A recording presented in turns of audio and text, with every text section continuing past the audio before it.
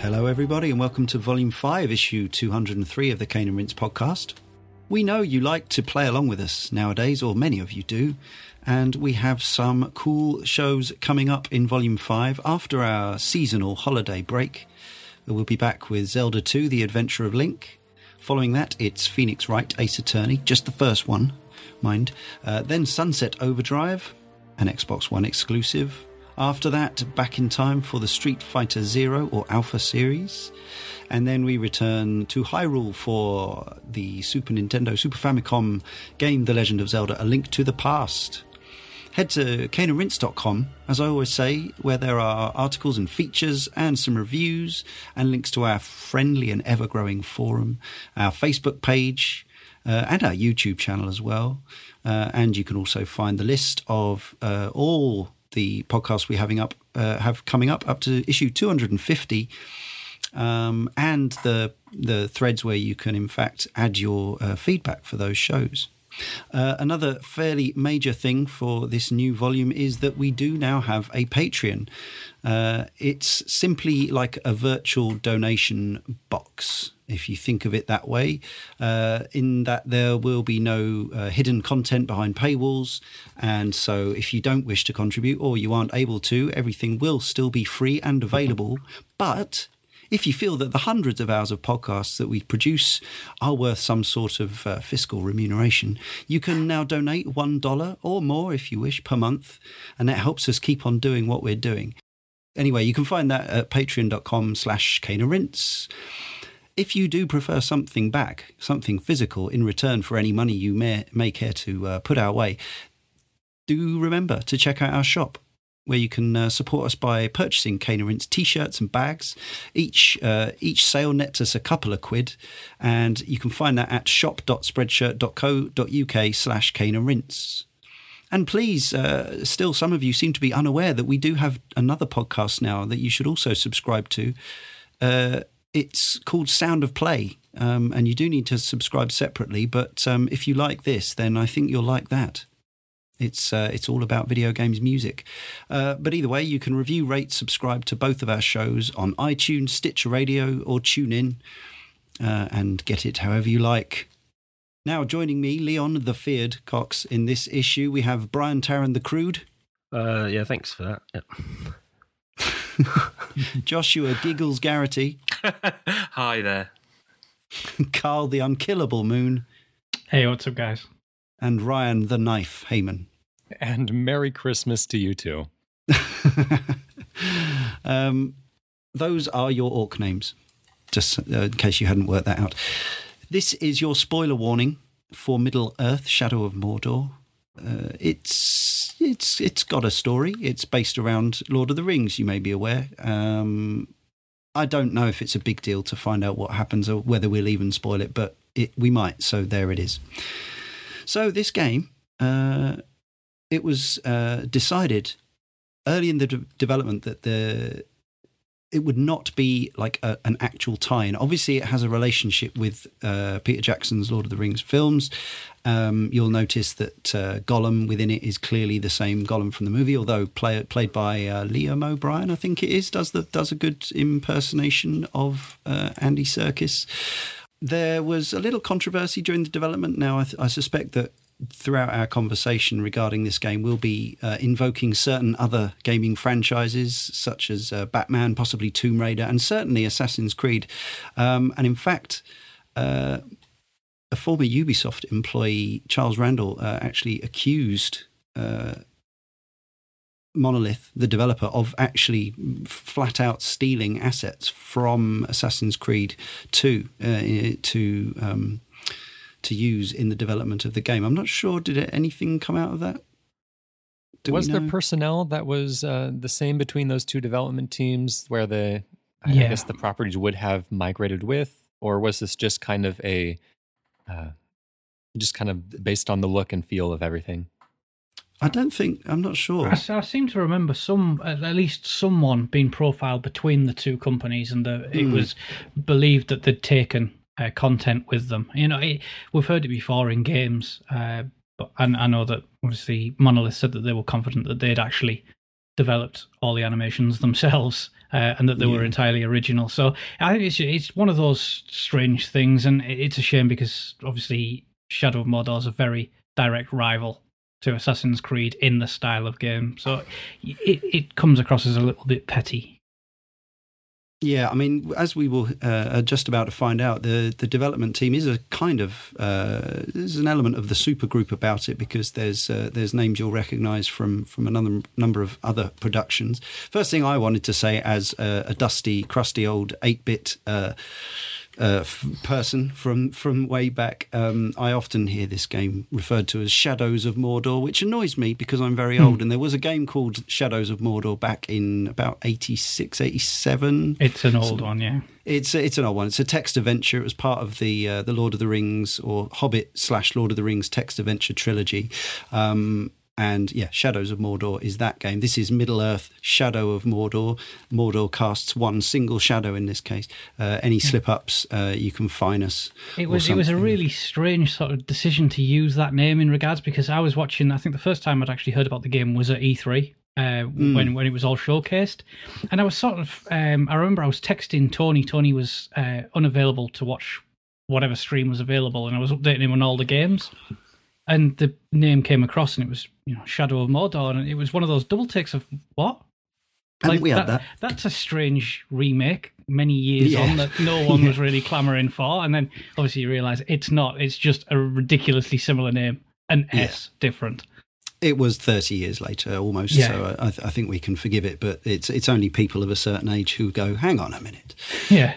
Another confusion that can reign is, of course, that this is by Monolith Productions, who people will know from the likes of Fear and Condemned, not Monolith Soft, who people will know from the likes of Xenoblade Chronicles and Xenoblade Chronicles X, published by Warner Brothers. And the director of design is Michael DePlater. He did most of the interviews. He's worked previously on the Total War series, including Medieval and Shogun Total War, and other things like Crush, Kill and Destroy. Remember that from the Command and Conquer boom of the 90s, and so on and so forth. Another person that I wanted to mention in the credits here is the executive producer, Michael Forgy. I think it said Forgy. He's a guy who worked on Gears of War 1 and 2 and Fable. He's I assume he did a lot of stuff at Microsoft because he was on things like the Zune Media Center and Perfect Dark Zero. Well, Monolith had a connection with Microsoft as well. Sure, okay. With the engine tech. They've used Lithtech for a long time. Okay. Probably since No One Lives Forever, I believe, was probably their first game that actually used that engine. And then they formed a sort of a partnership with Microsoft over the technology of that engine to be used further. I don't really think anything necessarily came of it, but there was definitely a partnership and a link with Microsoft. Yeah, No One Lives Forever, of course, is a game that we've discussed, and it's been suggested a few times that we cover it as late 90s PC first-person shooter based in a kind of swinging 60s, sort of almost Austin Powers-y kind of way with a female protagonist. But there's no actual way of playing those games legally currently. They're not available on Good Old Games or anywhere else like that. So, worth a mention though. But yes, back to Michael Forgy. Sadly, early, in the middle of 2015, he was diagnosed with a rare and aggressive form of brain cancer. He's still fighting away. He's currently at home. I just looked at an update at there's a YouCaring page for him, youcaring.com/Michael Forgy. So if you don't fancy giving to our Patreon, here's probably a much better cause. Currently, they're trying to raise $300,000 to support his medical care and the future of his 3 children. So you might want to check that out if you've enjoyed any of his games in the past. Another big name on this production is Christian Cantamessa, who goes down as the writer. Obviously, as we credited Ian Fleming when we did GoldenEye, we must also talk a little about Tolkien. But Christian Cantamessa was the lead writer on Red Dead Redemption, a game which we've covered in the past. So again, there's that sort of supergroup idea. According to the game's director, Michael DePlater, the story aimed to create a character-driven story so as to be authentic to the themes established by Tolkien, and was written by Christian Cantamessa, who was the lead writer for Red Dead Redemption. There was just one other name that I wanted to mention as part of this team, and it's Philip Straub. And this was an interesting one because I'm never a fan of the game, but I always loved the art and it's got fantastic art books, and that's Guild Wars 2 and the Guild Wars series in general. Right. And he was the art director of both Guild Wars 2 and this. And I'm not necessarily someone who plays a lot of fantasy games. I find a lot of the environments and whatnot of fantasy games quite off-putting. It's just not to my tastes. However, his seemed to be the exception, particularly with Guild Wars, and I just thought it was fantastic for someone of that ilk that overlooked that fantasy series to be leading up an art team for this. I thought that was really, really good. Nice. Yeah, notoriously pretty games, the Guild Wars games too. So as for the Tolkien influence, we're going to hear some correspondence on how sort of how that was handled, how strong it was, how perhaps it was weak in some places, but it's worth saying that several side missions, including A Knife in the Dark and The Dark Rider, are direct references, with titles being pulled directly from the names of chapters in the books. But Gollum, Galadriel and Sauron are the only characters from The Lord of the Rings to physically appear in the game. Bilbo and Saruman are both mentioned. In order to prevent adding inaccuracies, Monolith consulted several Tolkien scholars. From Warner Brothers, the company also collaborated with the Weta Workshop, Peter Jackson's design company, to work on the game's special effects and scenery items. You'll certainly see that the look of a lot of the props and the sound of the orcs in particular, with their kind of over-exaggerated sort of Cockney speak, comes straight out of the Peter Jackson films.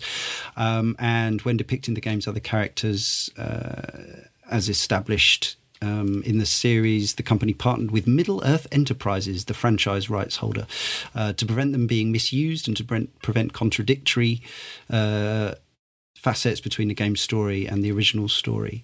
So it sounds like they went to some efforts, but we will hear from some correspondents later who don't feel they got everything right in that regard. And the score was written by one, Gary Shyman, who most people will know from BioShock, but also Nathan Grigg, who's been around since the 16-bit days of Genesis and Super Nintendo games, but he also worked on No One Lives Forever.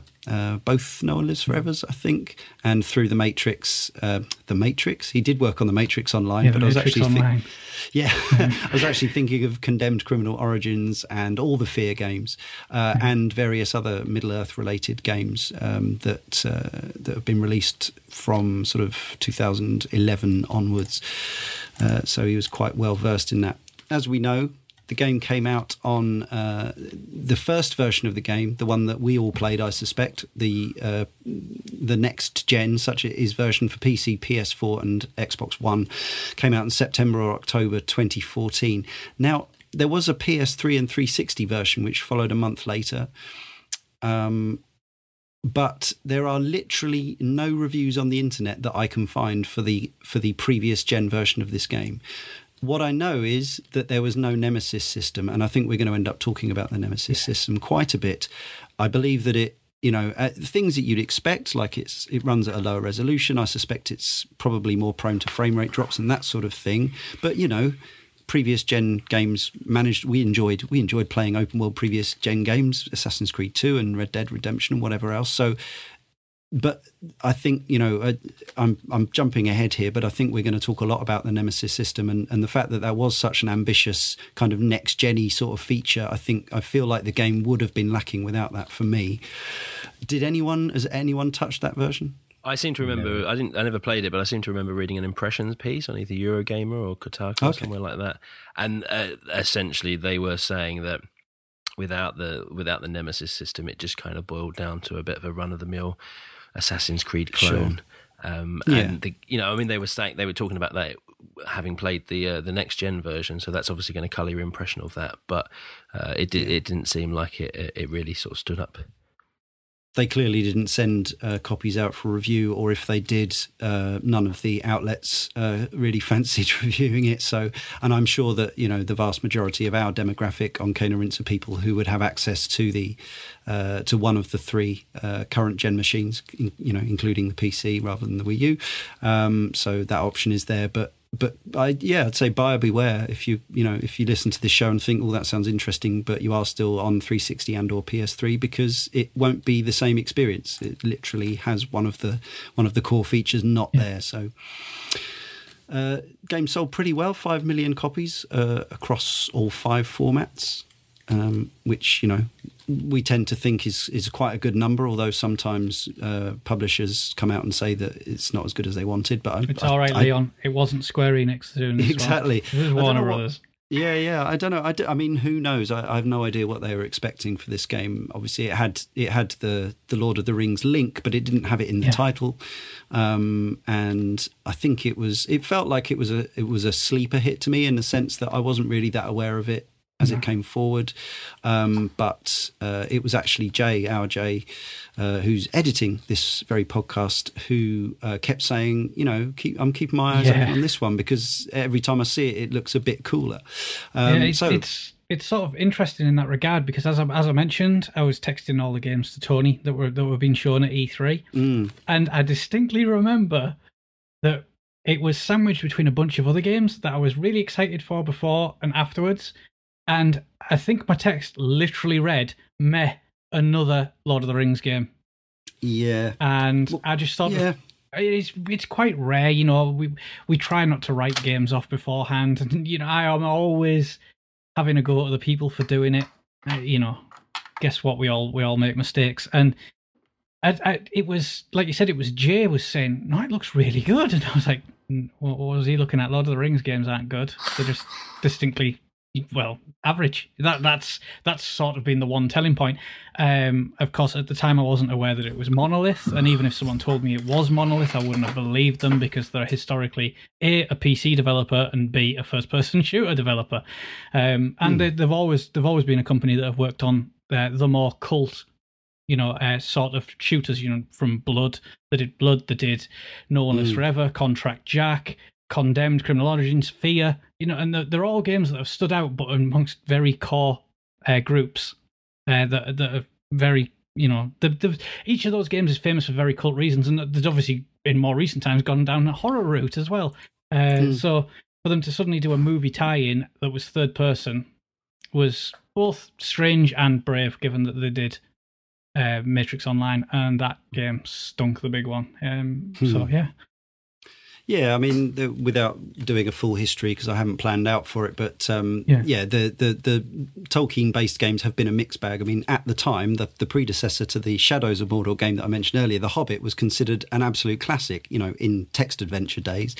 Yes. I remember the actual film license games that came out for The Two Towers and Return of the King from EA. On the PlayStation 2, they were good. They were actually well received. They were, sort of progressive brawlers in the sort of Golden Axe mold, but with Lord of the Rings characters. High production values, maybe not the deepest games ever released, but as film tie-ins go and Lord of the Rings games go, I think they were generally quite well regarded. The Two Towers one particularly was a very good game. Especially given it was a movie tie-in. But then we'd seen the War on the North games, I think they were called, on the last gen. Sort of strategy stuff. Yeah, and they were sort of okay for if you like Lord of the Rings, but they were never received as in these are great in that class of genre. So it was a bit out of left field, because Lord of the Rings, obviously it's gone in cycles. We had the movies, and it's always been famous. You mentioned way back as long as gaming's been going, we've had the sort of adventures coming on through the 80s. But there was a real quiet period, and then nothing really happened around The Hobbit when that came out, and then the Hobbit trilogies come, and then we got this. And it's obviously a tie-in regards to being Lord of the Rings, but not being tied into the movie, which is the usual route to go. So it was an odd one, but kind of refreshing at the same time. And obviously, we should mention the Lego Hobbit and Lord of the Rings games, because they're there and they tend to be reliable. Yeah. Ryan, are you a Lord of the Rings fan, and were you therefore champing at the bit to play this day one, or have you got a different story to tell? Yeah, I appreciate Lord of the Rings. I've never been one of those like real hardcore scholars or anything, but I sure. I have a great respect for the series anyways, and I always appreciate the stories when they come around. But Usually I kind of have a hard time remembering how I come to hear about a game or how I come to pick it up. But this one, I have maybe like of all of the games I've ever heard of and picked up, like the clearest image in my mind of how this all came to be, because I think I share this experience with maybe like 60% of the people who ended up playing it or more, in that everything kind of changed in like one moment in time. And that was, before this was released, I remember kind of seeing it at PAX and seeing pictures and posters and stuff, and it just looked so drab, like the art of just the character on the box and everything. It was just another like, oh, it's a angry looking white guy who's generically handsome with long brown hair and walking in the darkness, and boy, this looks like the most generic thing that I've ever seen. It just did not do anything to really inspire my interest. And so I was ready to kind of write it off as being another kind of Arkham Asylum, Assassin's Creed cash-in, kind of targeted towards the typical video game audience, so to speak. But then there was that moment when the reviews went live, like the night before it released, or the couple days before it released, or whenever it was. But right when that embargo lifted, like within minutes, Twitter, everybody was talking about like, what's going on here? Like there's something happening right now, and nobody expected this. Everybody was hopping on and just kind of buzzing about all of the 10 out of 10s and 9 out of 10s and 9.5s, and everyone was not. It seemed like nobody was expecting anything of this, and so it was just this complete moment of like bafflement. And from that, like the like 5-minute window where it went from a bottom of my list, maybe if it goes on sale someday I'll look into it, to an immediate like, this looks extremely important, I must have this. And we should say, actually, that the average reviews came out across all three of the formats that we're talking about, PC, PS4 and Xbox One. 75 reviews were recorded, and the average is almost exactly 86.5%. So for all those 9s and 10s, there were plenty of 7s and 8s as well. Right. That's the way the average comes out. But still, an 86.5% average is not to be sneezed at. So did you play it? Which format did you play it on, and how far did you go with it? We finish every game, but did you go beyond that? I played it on PS4. I got it for Christmas the year after, or I guess the year that it came out. So just a couple months on from release. And I did beat the game. If I did any of the DLC, it would have been just the stuff that was packaged in with the... I didn't get any kind of limited edition or anything, but I think even the standard edition had like a couple of extra missions just thrown in there for fun, just to incentivize people buying it new. But I didn't go out of my way to purchase anything extra. Josh? I'm a huge fan of Lord of the Rings.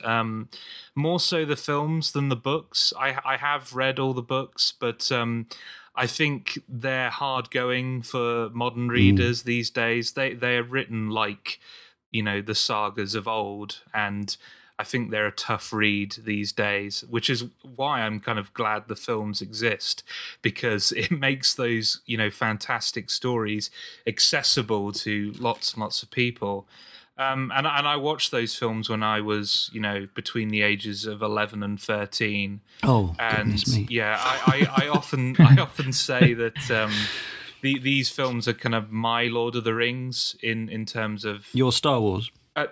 Yeah, that's what I meant. Yeah, Lord of the Rings. Yeah, it's the trilogy of films that kind of went on to kind of inform my tastes in media and so forth and so on. And I think, The Two Towers for me is still my favorite fantasy film of all time. I can't think of there are plenty of films that have come out since that have come close, like Pan's Labyrinth and stuff like that. But The Two Towers just has so many moments in it that just take my breath away. So yeah, I am on, I'm on board with Lord of the Rings. So it might surprise you that I had zero excitement for this game whatsoever. And I don't really know why, because if I had known about stuff like the Nemesis system, I'm pretty sure I would have been at least intrigued, not, champing at the bit, oh, I'm going to buy this day one or what have you, but I might have been, I'll get that when it's 20 quid or, something like that. But I just didn't know anything about this game. And any screenshots I saw pop up on social media, it just seemed like, wow, okay, so it's Aragorn, but not Aragorn in a kind of generic kind of fantasy landscape with none of the characters I care about. Why would I be excited for this? And like Ryan said, the reviews started to pour out and everyone started talking about this Nemesis system and how different it was and how it could possibly be a turning point for game design on, new gen consoles and all of that stuff. And it suddenly, as Ryan said, it suddenly became a game that seemed important, that I needed to play in order to keep up with the evolution of video games as a medium, which sounds really hyperbolic, I know, but I just, it seemed like that at the time. I picked it up day one on PC, and I completed the game, obviously. I managed to do most of the side missions involving, the upgrading of your sword and the bow and what have you. I never completed the stealth side missions. Same here. Exactly but I managed to complete both the bow and the sword side missions. Yeah. Cool. Brian? It's pretty much the same story as Ryan and Josh. I'm big fan of the films. My wife and I rewatch them every Christmas, so we'll be probably putting them in the display pretty soon. But no, I had no interest in it pre-release. Never played any of the Lord of the Rings games. As Carl said, they were just a bit bland and a bit average.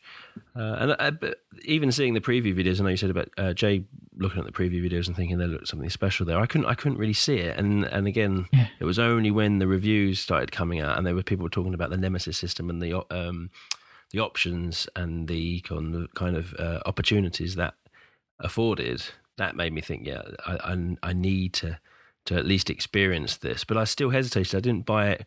I bought it within the first week, so I didn't hesitate long. But I kept, reading these words over and over and thinking, this looks like a game that should be interesting, that should be played. But then I kept looking at the screenshots and just thinking, this just looks so like I would tire of it so quickly. But ultimately, I'm a sucker for buying new things. So I put down some money, got it through, and played it through exclusively for a few weeks, pretty much. I completed the game, and I did go back and try and mop up some of the challenges and whatnot. But I tend to find in these sort of games, once you you've achieved the main objective, there's not much point in skilling up for a battle that never comes. So I put it on the back burner after that. Which format were you playing? Oh, sorry, it was PS4 I got it on. So I think that was partly the reason for wanting to buy it. I hadn't had my PS4 too long then. And when they were talking about it being a real true next-gen game in the way the AI was set up, I thought, my PS4 deserves it. Yeah, cool. Carl, we've heard about your sort of standpoint and anticipation, but I understand that you only actually played this recently, is that right? Yeah, I bought it. Well, I didn't buy it. This is where it comes in, having a father who actually plays games. He picked it up because he wanted something to play, something different. Yeah. And as has been mentioned, the reviews were very widespread positively, and it was the kind of game he wanted to play. And I was a bit blasé. I was like, whatever. I'll wait until it goes cheap. I'd read about the Nemesis system, and I thought, that's cool, but it seems like a bit of a gimmick. Can it really be that good? And like Brian, visually, it was very... I hate the word because I hate saying generic, but that character was so off-putting, the look of Talion. He was, like Josh said, he's Aragorn, but not Aragorn, and everything aspired to put me off this game. But we picked it up and I tried it out, and I played the first couple of missions and thought, this is really good. But then I had an uncle come and stay with me, and he distinctly remember he wanted to come and see what Alien Isolation looked like, which I'd not long since had. And he just tried that because the PS4 was free and I was on the Xbox One, and he went, I'll try this game. And he was up for a 4-day weekend. For 3 days, I didn't see him. Yeah. He was just on Shadow of Mordor on the PS4. Destroyed one of my PS4 controllers because it was relentless play. And he'd pop down for a coffee or something to eat. You go, oh, it's good. Okay, so I watched him play a bit of it, and I sort of watched it to the point that I thought, I'm not ready to play this just yet. So I went and I finished it 2 months ago. It took me about a month to play. It was more on than off, but I wanted to complete all the side missions. I actually did all the stealth ones and left the bow and the sword till the end, as is my favour for playing that genre of game, I guess. But I mopped up the whole lot and ended up getting the Platinum Trophy on the PS4. But yeah, it's actually a relatively recent completion, and I did it prior to the announcement for the list of games. So it actually worked out well in my favour for Volume 5 of Cane and Rinse. You're a late substitute. Well, you're not even a substitute. You're a late addition. Yeah, and it was just a case, it's very fresh in my mind. Two months ago, without the need or the impact of having played it for the podcast. So that was good. Yeah, I can't quite say the same because I played it a year ago. But you certainly you did the Platinum, Carl. But it doesn't sound like any of us have played the DLC. Is that right? I didn't know. No, it's a little bit too expensive for my tastes at this moment in time. With so many, 2015's been a ridiculous year, hasn't it, for games? So I do want to get around to it, but I wasn't itching to get around to it straight away. I will say one thing that's really annoying about the way that they did the DLC, though, is that all of the DLC content installs in a giant patch, and all that the purchasing the DLC gives you is just a little key that says, yes, you're allowed to access this. And so it burdens the hard drives of the people who don't care to play the extra content with all of this extra space on our already pretty jam-packed next-gen console hard drives. So I played it. Yes, I played it just over a year ago. Pretty much. I was between jobs, had no money, but had time. So our own James Carter very kindly sent me his copy after he'd finished it, I think. And on the PlayStation 4, I played it pretty much, non-stop for a week or 10 days or something until I'd done, I think, 95% of it. And the only thing I hadn't done was the very few last dagger stealth quests because they have instant fail states and I hate stealthy bits with instant fail states. So I got most of the way through, but they were just beyond my patience for that sort of thing. But I did play it for 25 or 30 hours overall anyway, and very much completed it other than those. So we talked a little about the scenario and setting already, and I think it's worth mentioning, talking of the supergroup sort of thing, the voice cast in this is kind of a who's who of it's incredible of games voice actors, starting with all the way from the top. You've got Dwight Schultz, formerly of the A-Team, of course, who often turns up in these things. He plays a lot of the key orc characters. You've got Claudia Black, you've got Troy Baker as Talion, he, of course, of Bioshock Infinite and The Last of Us.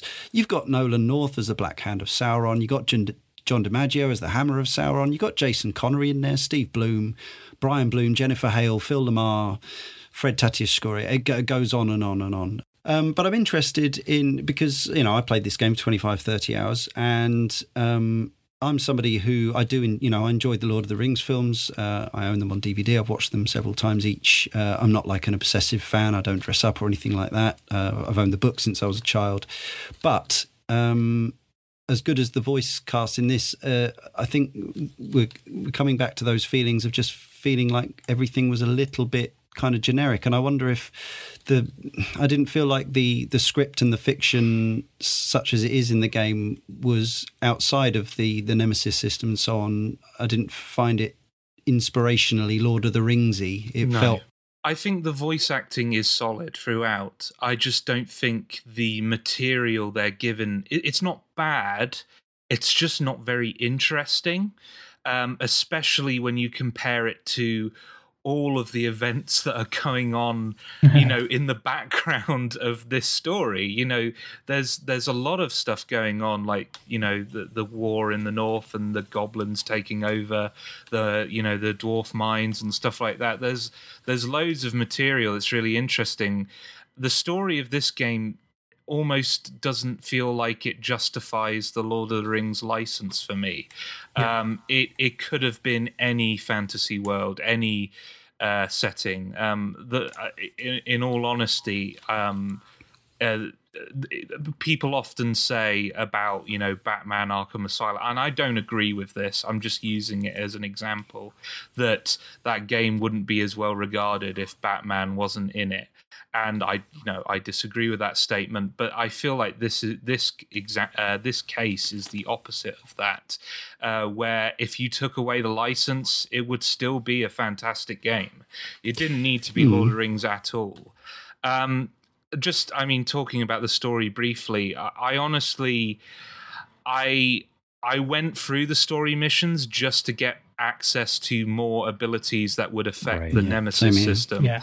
That was kind of my driving force, was new abilities, new ways of manipulating all the orcs and all of that stuff. It wasn't, I didn't think any of the story beats were particularly terrible or bad. They just weren't engaging. I like the story. I thought that as someone that's not read the books, I thought it filled in kind of an interesting gap in the Lord of the Rings lore as I knew it, and I really like the approach to storytelling. The way, essentially, for me, Celebrimbor was the main character. And it was his story you were learning about, and it was through this vessel of Talion that you were exposed to this story.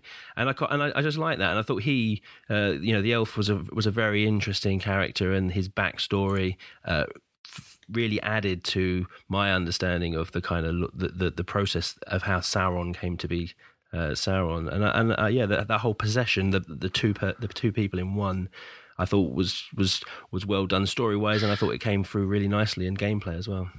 It definitely was laid the foundation for the core, for how the game played. There are many games we play where the story is very much the core elements, and I think this is probably where it differs from Assassin's Creed for me, where Assassin's Creed has the story actively going at all times. You run mission to mission, whereas this game was the open-world combat Nemesis system, was the main core, and the story drove the unlock system to further that. Yeah. And that's why I didn't mind the story as much, because it was a bit of, well, I'll do this bit, I'll get some more powers, and then, I can go and unleash on this big world.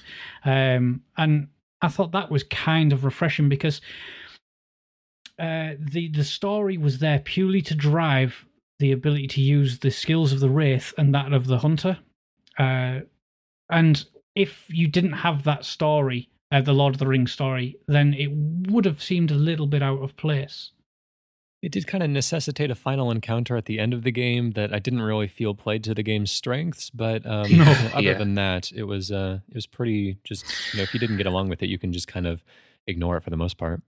And speaking as a bit of a Lord of the Rings fan, it does play pretty fast and loose with the lore and the history of Middle-earth. For example, the Uruk-hai should not even be in Mordor at all at this point. Saruman does later on gift Sauron a bunch of Uruk-hai that he created, but if this is set before Fellowship of the Ring, Uruk-hai shouldn't even be a thing. They shouldn't even exist. So that's just me being, a pedantic fan. But there are other examples where it's just kind of picking and choosing bits of the lore and not actually paying attention how it matches up with the universe. So one of the things I find interesting, I felt exactly the same when I was first introduced to Talion. Thinking he was, he's a Ranger of Gondor, he's an Aragorn alike. But actually, when you come to play the game, although he's very much got that as part of him, when you introduced Celebrimbor, who is this wraith spirit character who has all these other extra abilities, you kind of, what you end up playing is a kind of amalgam of all the fun characters out of the Lord of the Rings. So you've got Legolas's ridiculous archery skills. You've even got, a bit of the brutality of Gimli and the sort of stealthy nicking around with a dagger of the hobbits and that sort of thing. I feel like, as much as anything, as well as, delving into perhaps other bits of the Tolkien backstory, I think they wanted to, whereas those EA games we talked about before, the scrolling brawlers, they allowed you to, or you had different characters of different sections, or you were allowed to pick different characters, I can't quite remember, and you could play in co-op. But here it was like, right, how do we let the player have the fun of playing of all their favourite characters from the Lord of the Rings movies, if not book? Well, let's kind of make one character who does everything that's cool out of the Lord of the Rings. And you can reskin those characters. They did sell character packs, which that's right, that's really cool. For good and bad. Some were really good outfits for that character to make him more interesting. Other ones allowed you to play as was it Lithariel, who's the female character from that's right, from the story, which is how I started, and then I realised, no, this is completely breaking the thin strands of storyline that actually exist, especially when you meet her later on, but you can play at the start of the game, or you can play as the Dark Ranger and stuff, which, if you wanted to do a second playthrough, really good that they did that. I did like that, and they gave, as Warner Brothers seem to do, they have the Warner Brothers Play login system where you always seem to unlock a skin or something for a character. They did it with Batman, they've done it with Mad Max, and they did it with this. But yes, when they did other skins for him, that was cool. When they did other characters, that kind of broke any elements of the story that were there. But it was an option if you didn't like the look of Talion. And I don't know anyone who does particularly like the look of Talion. He's very boring. Yeah, I had no objections. I mean, it's like most games of this nature, you end up looking at the back of their heads for a while. It was more about, how interesting it was in the cutscenes, thinking back to Assassin's Creed 2, and I'm by no means a big Assassin's Creed player, but at least there was that feeling that you were playing this somebody who was charismatic and perhaps slightly likely to be unpredictable, whereas, this kind of... the developers said that he was more like Boromir, but he was very much Boromir. Yeah, that's what they suggested. But I always felt like I was playing Aragorn with Legolas's abilities and bits of the other Fellowship characters kind of thrown in. But again, that comes back to your comment, Brian, about the Wraith. Having this character with you at all times and having all his abilities. It kind of opened up the game in not only in that sense of sort of having a slightly different feel to having just this purely kind of generic Lord of the Rings character, but also, as we'll come on to, things like your movement around the world. Because you had this wraith on your side, it meant that you could jump impossible heights and move at impossible speeds, because you had this kind of ghostly character basically giving you special powers like you'd expect in something like Infamous, whereas Ezio or whoever else in the Assassin's Creed games is, and some people will prefer this, is limited by his almost realistic parkour skills and kind of I mean, impossible skills. Off the top of the buildings into haystacks aside. Yeah, okay, sure, but you know what I mean. I for instance, I enjoyed the fact that particular skill. I can't remember what it's called, but the fact that you have a wraith that can basically stop you taking any fall damage means that you don't have to do the silly hay bale thing. You just jump off massive towers and land safely and zoom off on the floor below. And even outside of the movement, that wraith added so many more elements to the game that you'd be limited to. You'd be limited without if you didn't. He had some cool skills later on in the game. Yeah, which would make it interesting to see if they do another one. I assume another one's on the cards if this did well, and it certainly feels like it did. Whether they could go down the same route, because it would be such a difficult story thing to replicate without seeming really obviously doing the same thing, but you wouldn't want to take all those abilities away from people who'd enjoyed the previous game because they were so integral to the the movement around that world and the combat within it and so on. So it'd be interesting to see. Some things we've already touched on this as well, and I think it comes up again in listener correspondence later, that although I found this was certainly not an ugly game to my eyes, and at times on a technical level it was impressive because there were so many orcs on screen. This was one of the first games where, yes, I actually felt like I was playing a game that probably couldn't have run very comfortably on the previous generation of consoles, and I suspect that there are far fewer orcs on screen at any one time on the PS3 and 360 versions, and certainly they don't remember who you are and have different personalities and all that sort of thing like this version. But the overall look of the game, apart from the orcs, some of whom I thought looked terrific, and you're saying, Josh, you saying about taking the license away wouldn't have hurt the game. That's the one area where I disagree, because I think the orcs were cool that they were orcs, that particular brand of orc, and as imagined by Peter Jackson and his creative team and Weta Workshop and all the people who did the makeup and all that sort of thing and decided on those particular characters. These are hugely influenced by the ones in the films. But that for me was a lot of fun, actually getting to play with those and toy with those, even outside of the Nemesis system. Just the fact that these were these really nasty but almost quite comical looking enemies. But other than that, how do people feel about the overall look of the game? I feel like it looks kind of like a step in between generations. Like, I think there have been a few games, mostly just starting to come out this year. Bloodborne, Rise of the Tomb Raider, even Fallout 4 in some areas, in some respects, that do look like qualitatively different from anything we've had before. And a lot of that comes from, and this is kind of one thing that I pointed out in the past, is that one of the things that this generation does particularly well is natural light. And so it's kind of like a little marker that I use to distinguish between truly current gen games and kind of that last gen look, is that the light is generally going to look a lot more kind of just pure and fresh. And so this one doesn't quite get to that level, but I will say that there are a lot of really nice additions. All the skin textures in the orcs looks really nice. The textures on his outfit, on the cape and everything look really nice. And so even when you zoom in really close to a lot of these earth textures or textures on the characters, they continue to look really great. And just the amount of visual detail that they put into each of the orc characters, and how that visual detail is reinforced by the different encounters that you have, and they'll wear certain pieces of armor that will, mend war scars that you had given them based on, what types of injuries you had inflicted on them in previous battles. All of that is super cool. And so the art direction is there.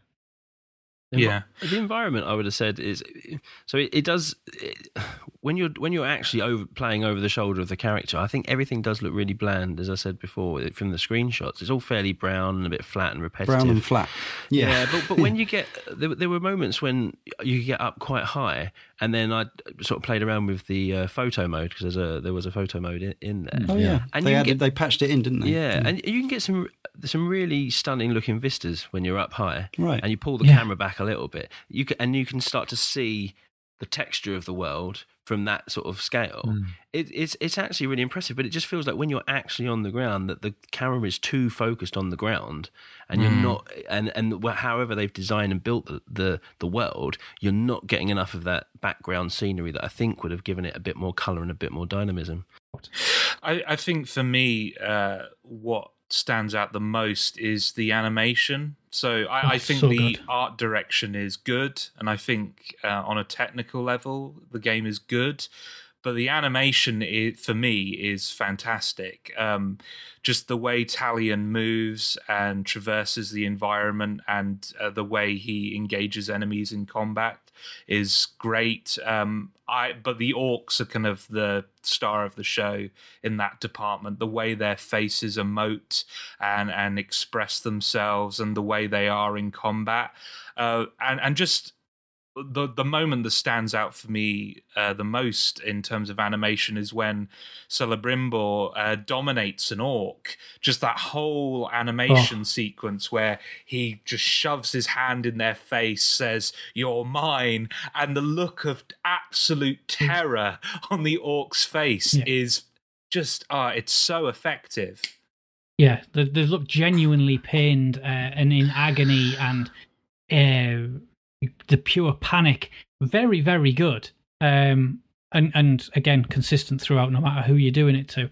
And it's those kinds of things that separate this game from being a run-of-the-mill open world combat slasher. You know, we're not shy on that genre. But in terms of the animation and the speed in which it all works, and then you have those really cool shots, you know, when you kill the last orc in a round, and you may jump and roll over the back and then turn around and you chop the head off. Just cool. It's just really, really cool throughout. Can't beat a bit of slow-mo. No, for sure. It works, doesn't it? In response to the comment about the open world looking a little kind of bland and gray, they do reward you with that kind of second open world area about halfway through the game that has a lot more greenery and a lot more kind of that like seashore type of feel to it. So, you know, it does mix up the aesthetic as you play on. I was in there for about 30 minutes thinking, yeah, this is great, and then I missed the original area. I don't know, it's weird. The original area really grew on me. Yeah, well, in fact, you'll almost certainly want to go back once you've gone through some of the later stuff. Got some more abilities, open up some, you know, there is that element of the open world, the areas as in the recent Tomb Raider games and the Arkham games, that, you know, you want to go back with certain abilities to open up certain places. There's lots and lots of hunting and quests and little mini things to do and pick up and explore for gains. If you like that sort of thing, some people do, some people don't. Some people don't like the busy work in these open worlds. I get horribly hooked on it, even though I'm not necessarily loving it. It's just I try not to play too many of these games because I find them burnout. I find the burnout horrific. You know, and some games do that really well, like Tomb Raider. I think is, for me, the best at going back to other areas. Some do it awfully. I think this one works somewhere in between. But I'm the kind of person that when I'm in an area, I'll do everything I possibly can, and I think a lot of burnout comes as a result of that. So I think when I got to the second area, I only had to come back to the first area for 2 missions, and they were at the end game. And one of the things that enhanced those moments you were just talking about, Carl, as well, for me, a long way, were the sounds of battle, the sounds of combat. Not only those voices we talked about, but also the sound of the very crisp sound of blade on orc flesh and all that sort of thing. I don't remember too much else about the sound design. I suspect it was, again, solid and more than competent throughout, but my abiding memory is coming away with that that very loud shing, shing, shing noise. Through the speaker of the PS4 controller. Yeah. It's kind of one of the things that I had issue with, really, is that the sound of the sword does sound very sharp, and it has a satisfying sound to it, but it absolutely does not sound like you're cutting through like hardened leathered orc flesh. Like, it doesn't give a sense of, like, it sounds like you have like a really sharp sword that's just, you know, swiping through it just like it's butter, and like you'd get from like a samurai type of game or something like that, where, you know, Japanese blades are made to cut through enemies, whereas European blades, and these ones tend to be based off of European blades, are not really meant for that. You're trying to say our blades aren't very good, Ryan? No, I'm just saying they're built for different purposes. They're more barbaric. Yeah, no, I think you've got a point there. For like stabbing implements, but, you know, even that aside, like it does feel like satisfying on the level of you know, the play, but I think it would have benefited from having a little bit more heft and a little bit more brunt to the striking noises. I think for me, I'm sure Leon was going to go on to this, but I think the audio direction really comes into its own in terms of the use of music in the game.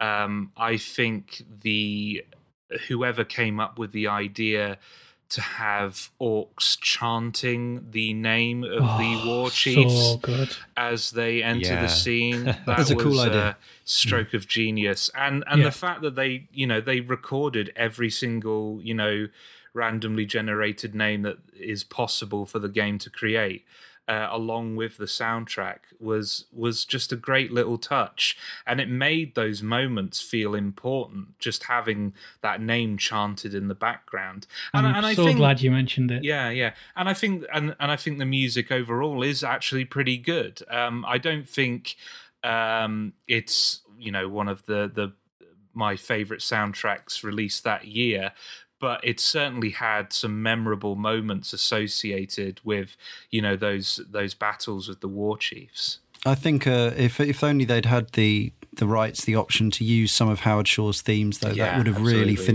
topped it off for me. It just put me into that world a bit more. I always felt that they wanted to differentiate themselves from the movies in that regard. Absolutely. In not using that licensed music. And there's one track in particular that did give me goosebumps as I played on the score. And I'm kicking myself for not getting the name of it before we recorded this. But it's a very nice score throughout. But there's some really, really good moments. But Josh mentioned the chanting of the characters, and I would have totally forgotten to mention it coming into this podcast. It's so good. There are a lot of names in this game for these characters as they're getting ranked, and every single one of them sounds really, really authentic, as authentic as something in Middle Earth with orcs can, I guess. But like a person of importance is coming and they are worshipping him, and it's just very good. It adds a bit of solidity to every moment when you're encountering someone that is of a higher standard than your average enemy. Regarding your point, Carl, about them wanting to make themselves stand out from the films, I do get what you're saying, but at the same time, if people have laid down great work before your work, you should use it. Like the Star Wars Battlefront would not be as fantastic an experience as it is for Star Wars fans if that it didn't have those those licensed tracks from the movies. That music evokes so much in terms of those films, just positive memories, and the Lord of the Rings soundtrack is absolutely up there in that regard. I think that music evokes so much. It didn't even need to be the whole score. Like you wouldn't need the Fellowship theme or the Rohan theme or what have you, but just that Mordor theme that is so effective at creating that sense of a looming evil would have been a nice touch with these games. And the odd mention of the One Ring could have the One Ring theme and that sort of thing. Just little hints of it. I don't know how, whether they, as it's Warner Brothers, do they just have free and easy access to all that? I have no idea. Whether it's probably more complicated because there's various film companies involved and things like that. But yeah, it would have been cool.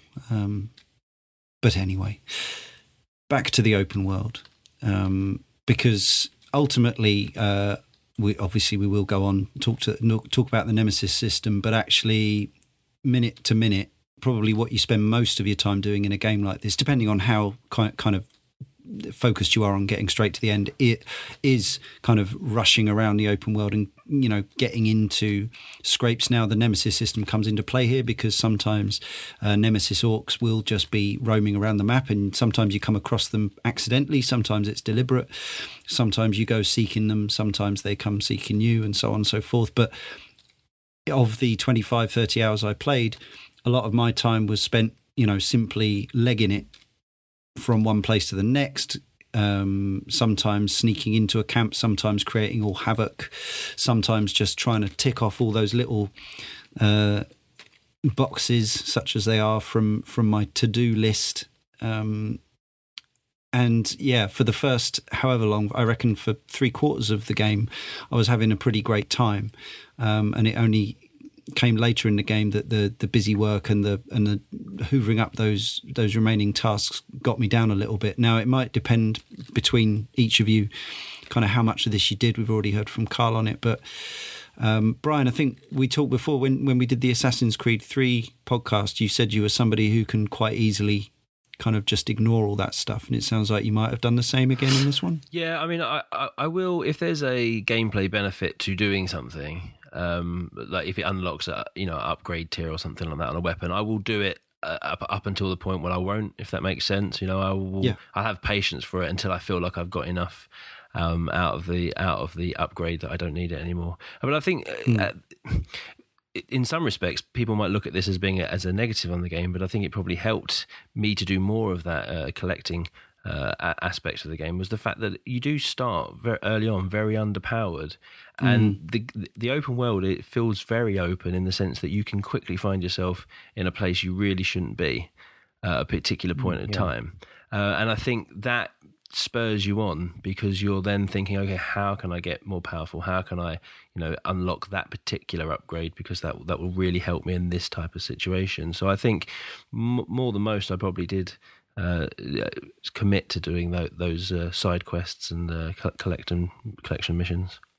Yeah, my experience was certainly that I felt a little underpowered to start with, although not to the degree that some people I've spoken to did. And by the end, because I did so much of the stuff, I felt ludicrously overpowered to the point that the end game was kind of redundant. And I kind of feel like, so, I mean, arguably there's a balancing issue there, that they got neither end of the game right. But obviously it's one of those things where, can they make it right for every player? I can't remember if there was a set of 3 difficulty levels. I certainly only played it on normal, if there were.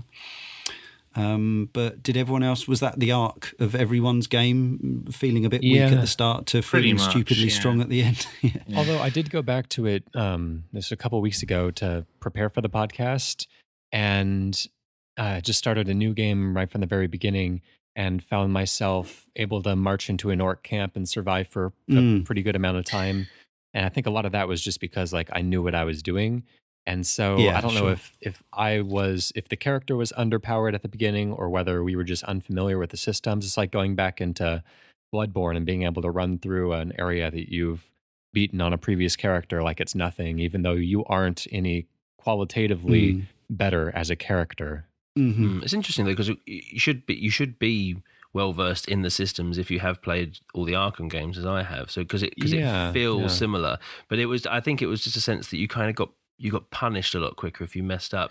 And certainly there were, because the world was so open, it was mentioned earlier that, you can find yourself having a fight with some regular enemies, and then a captain walks in, and then another captain turns up, and it can escalate pretty quickly.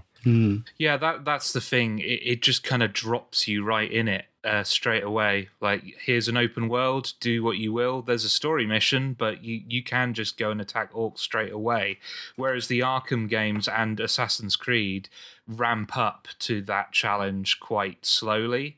Well, at least the Assassin's Creed games, I think, ramp up the challenge quite slowly.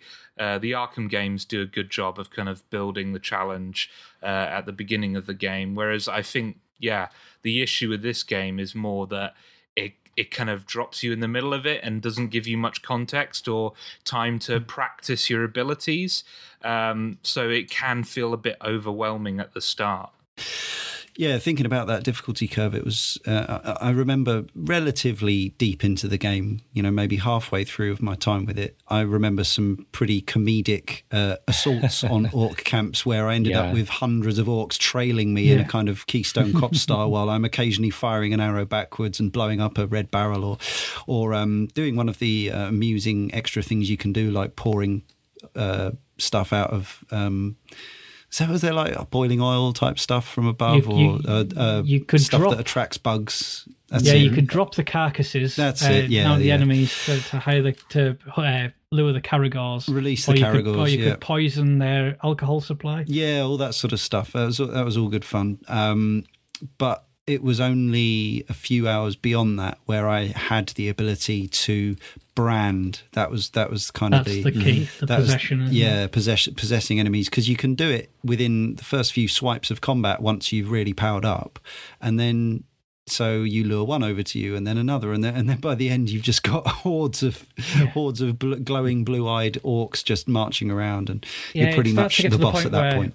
why would I kill all these enemies when I can just have them all on my side and make everything else easier? So that was, that was the goal in the end, wasn't it? It kind of breaks the game a bit in the end because as we come on to the Nemesis system, but you can do that to the Nemesis orcs as well, and that's when the world is yours basically.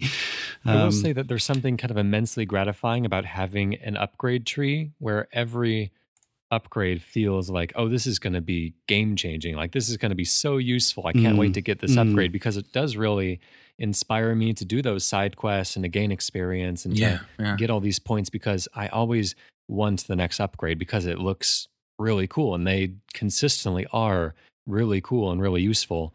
But it does absolutely bury the latter half of the game and just make it very almost like unbearably easy. And so there's a moment, just in the mid game there where I feel like the difficulty is, it just hits that sweet spot. And maybe if they made the enemies level with you towards the latter half of the game, so you had more abilities, but they were a little bit harder to kill. It is kind of fun to do a victory lap at the end and be powerful, but I don't want that victory lap to be like half of my gameplay experience. And so, balance-wise, it just didn't really feel quite right to me. How some of the how some of the Nemesis orcs were, completely immune to certain kinds of attack, or whether it's finishing moves or whatever. Are there any of them that are immune to branding? I can't, because I branded everyone in the end. They were all mine. So. Maybe. No, they could have had that in. That would have left it so that they could have made it so that at least one of the or several of them were couldn't be made into your slaves. I always thought there was one that you couldn't grab. And I thought grabbing was required for the branding. I thought they went under the same thing, but because I remember there was a couple that I hit in the Nemesis system that were incredibly awkward to fight. They couldn't be stealth killed. They couldn't be attacked aerially. They couldn't be attacked from range. They couldn't be thrown. They couldn't be grabbed, should I say? And I remember thinking, well, how do I? Very limited. And as the game went on, I think they seemed to, the higher the rank ones, the more they seemed to give them, the fewer weaknesses they had. And it's kind of testament to how we're saying about how you can end up so overpowered that even that became easy in the end. I'm intrigued now that, because I feel like there were ones I couldn't grab either, but I don't. My recollection of my end game is that everyone on that screen had blue glowing eyes. As soon as they went green, right? You could grab them regardless. Scare them or get them to low enough health. But you couldn't. You couldn't grab them at any time before that. Right. So you could have to brand them all up until that point. But sometimes the fighting of them was incredibly tough, especially when you got a few wading into battle, which was always annoying. But of course, fighting them had a purpose because. And I've only just remembered this because there's a lot to do with it. It's the unlocking of the runes, and then you put your runes on your weapons and stuff. And there's a lot of depth to the combat. But one thing I just wanted to pay credit to was Ryan mentioned the upgrade trees, but the whole interface in general on this game is very, very good. It's really easy to understand, and there are a lot of games where I wouldn't say been defeated, but I've certainly felt like I'm trying to combat the interface. Again, Sunset Overdrive would be an example of that. Whereas this does one of my favourite things, where you're unlocking skills and it'll show you a video of exactly what it does, so you understand how to utilise it. Never understood why all games don't do that, but it does that very well. The upgrade trees are very clear, how you install your runes and whatnot. Very, very good. Definitely deserves a lot of respect for that. Yeah, and I also agree with Ryan saying not only is it exciting to actually get an upgrade rather than it just feeling like another a bit of something to slightly improve you. it's actually one of those games where you'll be flicking between the two options that you've got a lot of the time. You know, if it's certain resources that you can use.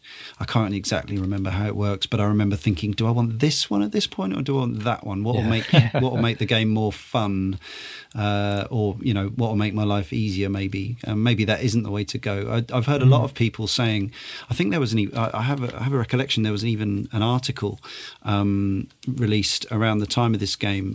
From a guy who, apologies for lack of credit for this because it's only just come back to me, was suggesting that you limit set for this game and you don't allow yourself certain power-ups. And he was saying, right, never choose this one from your skill tree, never choose this one, because this is when the game breaks, when it goes from bending to breaking.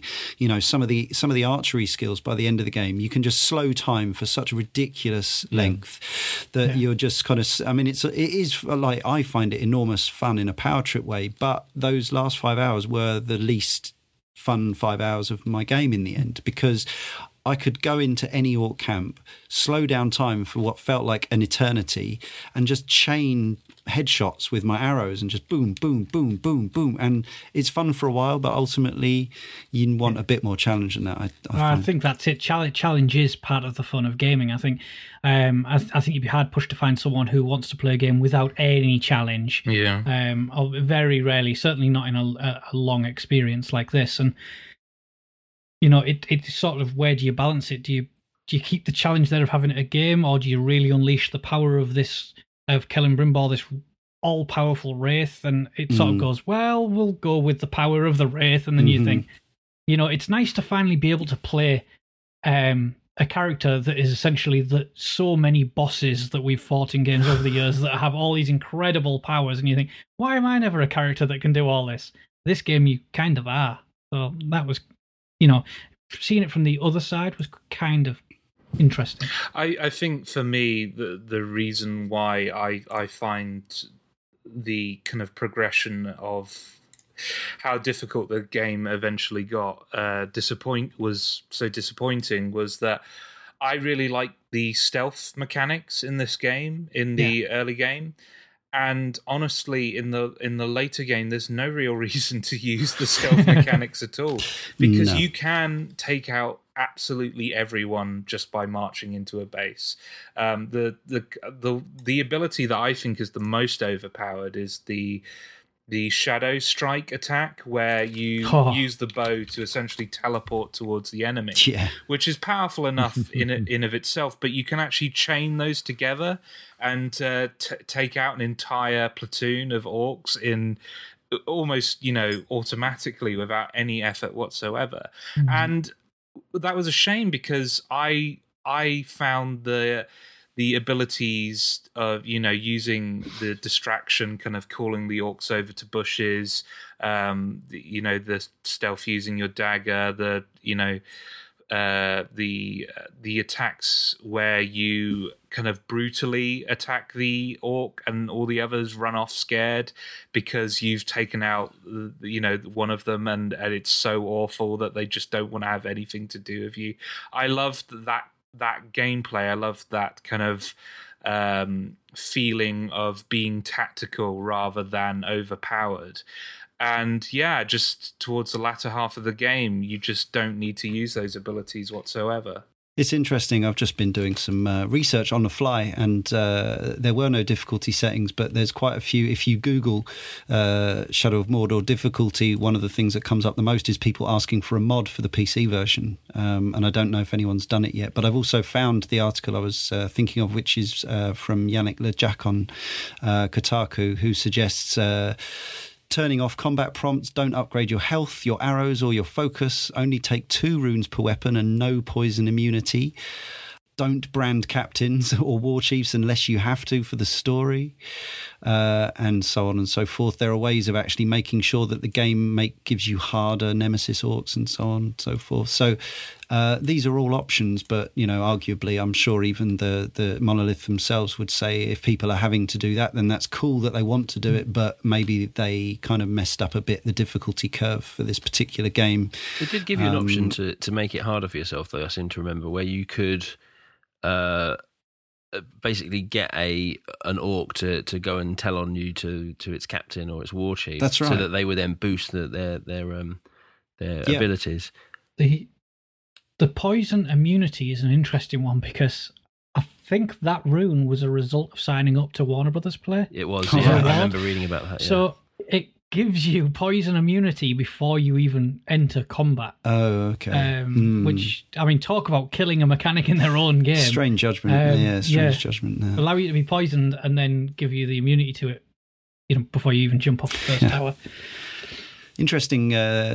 The Nemesis system, a little that I've read about that, says the idea for the game's Nemesis system first started when a team at Monolith considered themselves experts at artificial intelligence and wanted to continue to push its boundaries, wanting to allow players to choose and decide their story, as they considered it one of the major pillars in building a sandbox game, and to leverage the new generation hardware through innovation. Awful bit of corporate speak there. The team wanted to create a system that allows non-playable characters to respond to players' actions in order to give the system a good presentation. Everyone in the studio was involved in it. That's quite something. The Nemesis system was originally going to include the personal relationships between orcs, but the feature was later pared down as the studio considered it overcomplicated. Monolith drew inspirations from sports games for the Nemesis systems, in which narrative continues even though players fail at a match. This method can prevent immersion and narrative from being broken when players die in the game. According to one of the designers, Rob Roberts, the system is designed so that players can become emotionally attached to the protagonist through gameplay drama. Absolutely honourable intent, and I think, in that sense, apart from the difficulty issues that we've talked about, I think succeeded. But it's really interesting that I should be thinking now about our Championship Manager podcast. We recorded a couple of years ago now. That series is still trucking on, and it is very much like that feeling of a sports game where, it's not just live or die. It's you've been humiliated, but that foe is still out there, kind of thing. It's really interesting because as I was playing the Nemesis system, and you understand what it is, the enemies grow, they've all got different weaknesses and strengths, and they change as they rank up, and then they want to come looking after you. And as I was playing, I was thinking, this is cool, but I think people got a little bit carried away with it. It's fun. And then I finished the game and I thought, it was okay that it was there. But then I played something like Mad Max afterwards, which interestingly is another Warner Brothers produced game. Yeah. But it doesn't contain the Nemesis system. No. It was done by Avalanche and not Monolith. And it must be owned by Monolith rather than Warner Brothers. And that system wasn't there, and you're like, wow, that is really missing from this game. Leaves a hole, and it's a shame because it seems more suited, in my opinion, to Mad Max than it does to Lord of the Rings. But it was like a huge hole in that game. So you realise how important it actually was only when you compare it to the games that don't have it, which is every other game. So that was redundant. I think for me, what I enjoyed most about it was giving me this kind of blank canvas in which to kind of approach all these enemies in all these different ways. The middle point of the game where you've got enough abilities where you can be creative, but it's still quite challenging. That's when the Nemesis system is at its best, where it becomes kind of this political game for me of kind of taking over the lower ranker ones, the lower rank captains, and kind of guiding them through the hierarchy, helping them defeat their superiors, and then eventually using them to ambush war chiefs and propping them up as the new war chief. That stuff was fantastic, and I just it gave me a sense of what's the word I'm looking for? Agency over the way the world developed and how the enemies in that world reacted to what I was doing and the characters I was propping up. It just felt like the developers were giving an awful lot of power and trusting the player with an awful lot, and I felt like I was being respected as a player through this mechanic. And I just had an awful lot of fun manipulating these orcs and playing my game of politics. I don't think this is necessarily tightly linked to the Nemesis system, in the sense that I think they probably could have used it in the 360 and PS3 version as well. But I like the penalty that they put on dying, in the way that any of the captains that you had killed, or the lower rank captains that you had killed, when you died, they would sort of repopulate, refill the lower ranks. And that made a real sense of, in a lot of times in an open world game, the frustration is having to respawning at a point and having to make your way back to the mission marker. Whereas this was a sense of, really kind of undoing the work that you'd done for a long time. A setback. Yeah, it did feel like it was painful.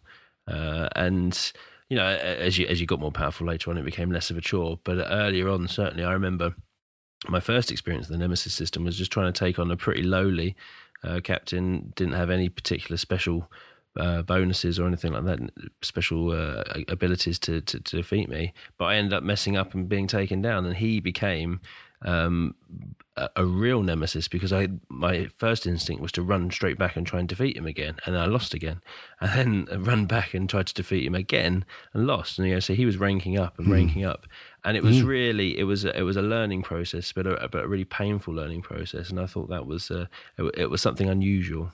How galling is it as well when you lose to an enemy and then you return back and he taunts you as he turns off, and he'll give you that insult, back again. Yeah. I thought I killed you the last time. Yeah. There are those. Never mind. There are those ones as well that turn up who have killed friends of yours, which is a lovely touch as well. And it'll tell you, I think, how. Does it give you some information about how they won or something like that? But it certainly says, this orc defeated your friend such and such, and then so there's that the fun of getting your revenge, or avenging your poor friend and that sort of thing. Just another little nice touch in the game. Yeah, that made me smile, because I genuinely didn't know that was in the game until I was playing it a couple of months back, and I saw my friends glancing across all the areas, and I saw a friend's gamer tag, and I was like, "Oh, what's that?" I looked back. I was just like, I think I had a little giggle that one of my friends had been killed. But yeah, and a part of the Nemesis system, for anyone who hasn't played it, and we mentioned they've got strengths and weaknesses, you can actually get the information off an enemy as you fight them and you dominate them. You can actually get intel on these people, their names, their location, and their strengths and weaknesses. So that was pretty cool, being able to go across and getting intel on all these, on the whole list of people, so you knew exactly what to expect. That's where you realise the strength of the Nemesis system and how important it is to the core of the game. Because sometimes, we mentioned the story isn't overly important, other than using it to unlock further skills. Sometimes it's nice to just run around and take out some captains, and when you know exactly what you can do, it helps. And this is something. This really goes back to the visual side of things, but the variety and also the relevancy of the look of the individual Nemesis orcs, where they have names that refer to their physical traits. These are twisted, gnarled, deformed, ungodly wizard created creatures or whatever. I'm not sure the exact orc mythos, but they're certainly we know that the Uruk-hai are kind of grown in vats basically and birthed in this horrible fashion, and you've got these orcs who are I believe there's one, I didn't see this one but I read about it somewhere.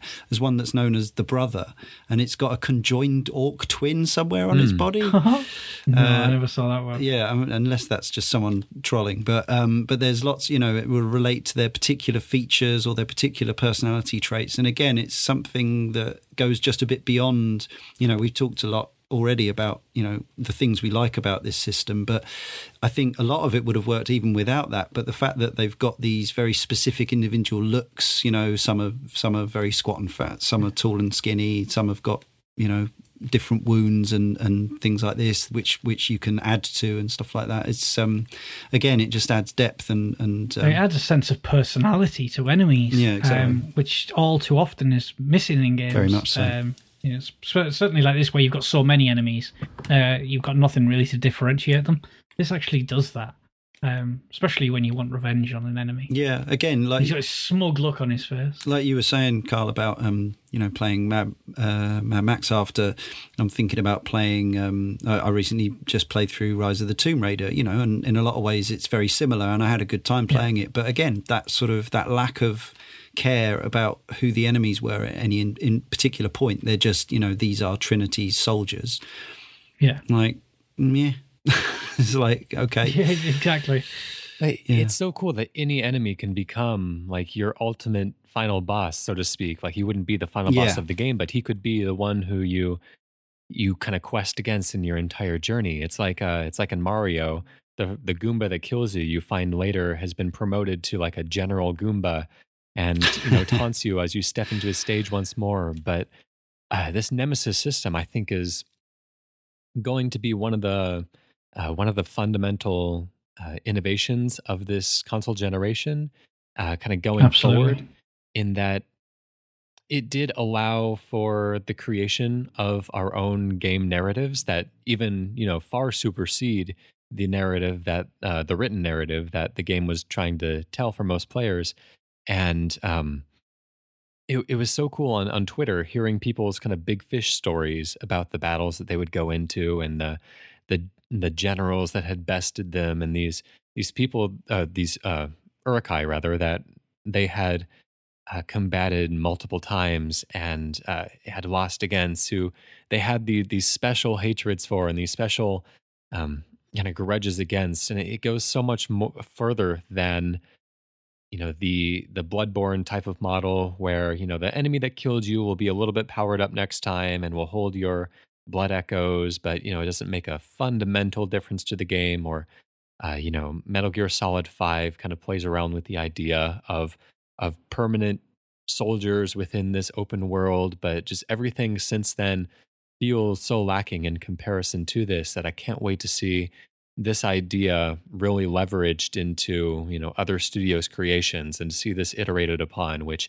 hasn't happened quite yet, but I feel like we're getting very close to the time period where we can begin to expect that. Maybe so. Yeah, talking about the boss situation now, it was revealed to me when I was recording last year's lengthy end of year podcast ramble that we do with Midnight Resistance, that I'd kind of missed, because of what I'd done with my determination to own every orc in the game. I kind of missed this one big... You're supposed to end up having a fight with your nemesis, with a capital N, like the one who has thwarted you throughout the game. Like towards the end of the game, you're supposed to, either before or after the War Chiefs fight, around then, but I kind of totally missed out on this because I'd claimed everyone. Similarly, the War Chiefs, I think, like they were, that fight was a massive damp squib for me because I kind of owned them all beforehand. I remember something like that just not happening. So I was really only left with the what I found to be rather limp and anticlimactic traditional end of game boss fight with Sauron's henchmen. But I think I missed out because I'd ended up so overpowered and so obsessive about completely infiltrating the orc ranks. In a strange way, it almost retrospectively promotes the style of play that Brian had. Yeah. Of almost ignoring the side stuff and beelining through the story. And it sort of promotes that doing all the wrap-up post-game. Yeah. Which is something that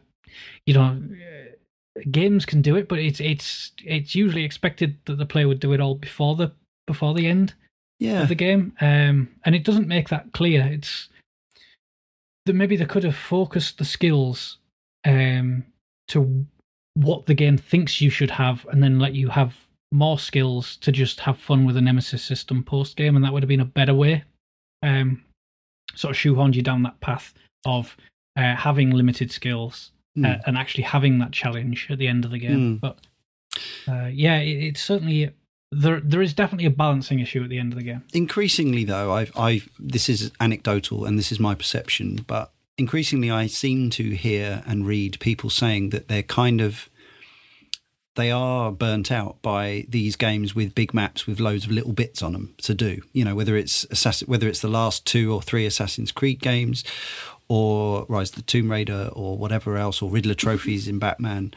I get the impression now that there are people out there who will play this one game. We talk about this on the shows where we're doing older games a lot of the time about, you get one game and you play it to absolute death, you cane it, you rinse it, and so on. But a lot of the people who take part in podcasts like this and a lot of the people who listen are people who have limited time but want to play lots of different games. So when they get a new game, like a game like Shadow Mordor, they don't necessarily want to spend 25 hours clearing icons.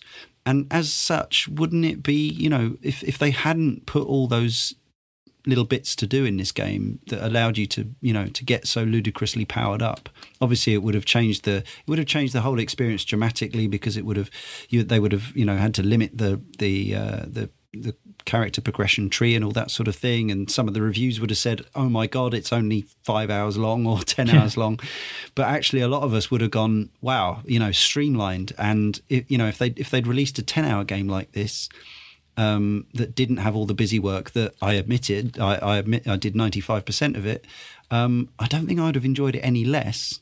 And especially I think if I'd got to the denouement with the right level of challenge still available to me, I would have enjoyed it more than the 25-30 hour game.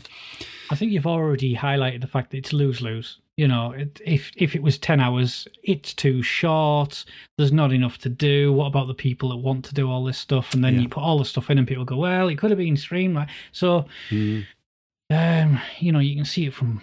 Yeah, it's a wider problem situation. What do you do? Yeah, it's the price of freedom, isn't it? As well, it's if you're going to give the player that much control, you're going to expect that at some point they're going to break it. Given how players generally play games, I think you've referenced before people writing articles about don't take this ability, don't take that ability. Personally, I would never see a overpowered ability and think, oh, well, I won't choose that because it might ruin my end game experience. You want to experience the all that the game's got to offer, I think, and I think it's just if it's all too powerful, use it. It's it's if the game offers it to you, then you're going to take it. And I get messages over multiplayer games of people going, "Oh, you're using that gun; it's so overpowered." Yeah, it's in the game. You can use it until the developer changes it. Then that's the experience that they deemed fit. And it's the same for any game. And I think games can go too crazy on these collectibles and side missions. I think a lot of people have seen those comical images of Assassin's Creed Unity, of the map mop-up to do. And you look at it and you go, yeah, that's a little bit silly. I think there's many worse culprits than this. I did get burnt out, I'll be honest. There were a few too many. But it wasn't... offensively so, I wouldn't have said. I think there's better examples, but there's many, many worse examples. As for limit setting, I mean, it's a wider conversation. Brian and Carl, you've both said, you wouldn't do it, you'd pick the most powerful thing. And I tend to be that way myself, but I can see the merit in making a game more fun for yourself by if there was a way that you knew you could make a game more fun. I'm sure there are good examples of a game where you haven't, I guess it's like, you wouldn't necessarily play the easiest difficulty setting on any particular game. Yeah, I mean, I never do. No. In that regard. But sometimes I'll seek a challenge. So a game like Bloodborne or the Souls games are interesting for that reason. But again, if the developer puts something in, they deem it acceptable to that experience. Oh, totally. So that's how I always see it. But they don't. I wouldn't use they don't a always cheat code. I wouldn't kind of thing. No, I'm totally with you. But yeah, I think it's it's interesting. There are some really fascinating stories of people, for instance, who have who play Far Cry 2 without any fast travel, without. If they die, they do permanent death and all that sort of thing, and they talk about this incredibly intense and experience they had, I guess it's a case of each to their own. Just want to hear now from a couple of posters from the forum who wanted to talk a little bit about the Nemesis system. First, Glenn Watts, who's an AI coder himself. He said, so there's this one orc. His name is Hogger the Fool. He looks really goofy with a lopsided mouth. He doesn't seem to be able to talk. Whenever he turns up, he just sort of giggles a bit as his introduction speech. But I hate him. I never seem to find him on his own in the field. He always turns up uninvited during battles with other chiefs. He's also bodyguard to one of the war chiefs. He has the trait, will not execute an unworthy foe. I'm losing count now of the number of times he turns up just as I'm about to die, lands the blow to put me down, then walks away without finishing me off, chuckling to himself as he goes. I hate him. And Max Stat says, it's pretty obvious that the Nemesis system was one of the game's main selling points. But what really made me say, oh, wow, was when I realised how well it fitted the world in general. I remember playing a mission when I had to free some slaves from Orc Keep. To my surprise, while I was doing that, this one invincible orc who kept coming back from the dead jumped me. Not only that, during the fight, another one who patrolled keep spotting me fighting and joined in. Needless to say, I had to run for my life. It was that moment I saw that those guys weren't only mission markers on the map, but they were doing their own orcish things. A very quick note on the DLC, because none of us has played it. Apologies, listeners. But I did read that after the game was criticised for the anticlimactic boss battle against the Black Hand of Sauron, would anyone among our panel today like to speak up for the Black Hand of Sauron fight? Would they be welcome back on the podcast? Of course. All opinions are welcome. But yes. No, it's awful. It's 3 button presses, if I remember correctly. Monolith took consideration regarding criticism for that and made sure that the boss battle between Celebrimbor and Sauron in the Bright Lord DLC was much better, it says here. But whether they achieved that, I don't know. That's just something I read somewhere. So back to the community. caneandrinse.com/forum is the place to post your opinions on the game. You can post right now for any of the forthcoming 47 podcasts. I think that's right. In the correct folder. Dom's Beard says, I didn't like this game. I'm a huge Lord of the Rings fan, and the combat style, Arkham-esque, I also like. So it was a no-brainer picking it up at launch. It just never clicked with me. I found the combat tiresome with too many enemies, the story passable, but traversing the world took far too long. But that's more down to me, as I never use fast travel. Fair enough. See, that's an interesting way of somebody limit setting a game to arguably make it less fun for themselves. Possibly. Your mileage may vary, literally. Bloody Initiate says, a friend told me not to expect much of the story, and I don't really care if there isn't one, because the base gameplay makes me smile so much. There are lots of games in this genre now, open world action-adventure where you prowl around in a personality-free environment using a toolbox of fun to creatively dispatch mostly generic adversaries. I'd put the Arkham, Assassin's Creed and Far Cry games in this genre together with Shadow of Mordor. Where Shadow of Mordor differs is in that fantastic orc personality system wherein each captain has their own strengths and weaknesses. I have an orc in my game called Tar's Heart Eater. He's afraid of fire, and my greatest joy is repeatedly setting him on fire, chasing him from stronghold to stronghold. I love to picture myself as the source of all his nightmares. He's immune to stealth attacks, so when I set him on fire and went to leap on him, all I got was a fantastic close-up where he turned around and looked horrified at me before spinning back around and running like hell. What makes a good hero is a good villain, and the villains in this game are so much fun that I have much more fun as a result. There's lots to love about this game, though Tolkien nerds like myself will twitch a little when they notice inaccuracies. It quickly becomes clear that everything is in service of the gameplay, which works for me. Do you find exploding barrels and campfires kinda dumb in a fantasy setting? Fear not, your arrows are pure magic. So far for me, so is this game. Torakibble. So many interesting names, I never know what gender these people are, but doesn't matter. Torakibble says, I came at this game as someone who has little connection with the Lord of the Rings series. I'd read enough reviews to be interested in the Nemesis system, so I purchased it fairly close to launch. I never really connected to the overarching story, but as a world to traverse and engage with, I found this to be immensely satisfying. The movement both on foot and on beast has a great fluidity. The combat was never needlessly difficult, and the Nemesis system provided just the right amount of engagement on a smaller scale to offset my lack of interest in the larger story. Also, gating off the map until midway through the game prevented me from feeling that overbearing sense of dread that I get when staring at so many other open-world maps. Yeah, as we were just saying. Back to Glenn Watts here. Mr. Flabio says, the Nemesis system is ultimately what this game will be remembered for. Nemesis most likely started out life as a way to add a bit of variety to the boss enemies. Each named orc has a base character archetype based on one of the game's grunts. Then the game layers on a few visual distinctions, armour, war paint, etc., generates a bunch of flaws and perks for them, then builds them a name out of a bunch of orky-sounding syllables. At this point, we're just talking about a basic bit of procedural generation, not a new thing at all. Where the innovation is in having them evolve in reaction to the player's actions. Surviving an encounter with the player gives them a boost, maybe some better armour, maybe one of their flaws is removed. Sometimes they come back from the dead with new scars. All this wouldn't matter if not for one thing. The game gives the orcs the ability to tell the player what has been changed about them. They can brag about their victories, they can demand vengeance, they can point out their fancy new armour. They can have followers who loudly chant their names. They feel like actual living things. Imagine the newest Need for Speed game if the rivals you raced had Nemesis-driven personalities that remember that time you cut them off at the finish line rather than bland, scripted ones. Imagine if the fighters in Street Fighter V could hold grudges and vocalise just what they think of your fighting style. In the end, Shadow of Mordor is a solid game made notable with the addition of some new ideas. I just hope those ideas take root. They deserve to. Thanks, Glenn. Well, you make games, you do it. Off you pop. Alex Maskill, who is a correspondent and new contributor to the forum as well, part of the extended Cane and Rinse team, or family.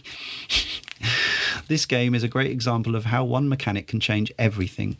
For the most part, the game is okay if a touch boilerplate, the mechanics are derivative, the art direction is fine, the story is pretty much exactly what you think it's going to be, and not nearly what you hoped.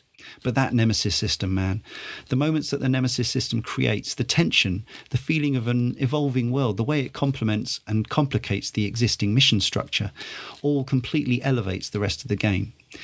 The Ass-Creed Arkham mechanics are perfectly utilised, stalking after a target, the variety of options for combat approaches combined with the immunities and weaknesses of generals to create combat scenarios that feel far more varied than they really are. The Nemesis system really draws all the unfocused, underwhelming elements of the game and makes it all feel cohesive.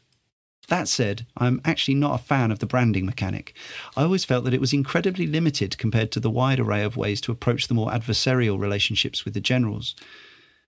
Bursting an especially tenacious commander's head like a ripe tomato is such a more satisfying conclusion to an encounter than a flash of, yeah, they're with you now.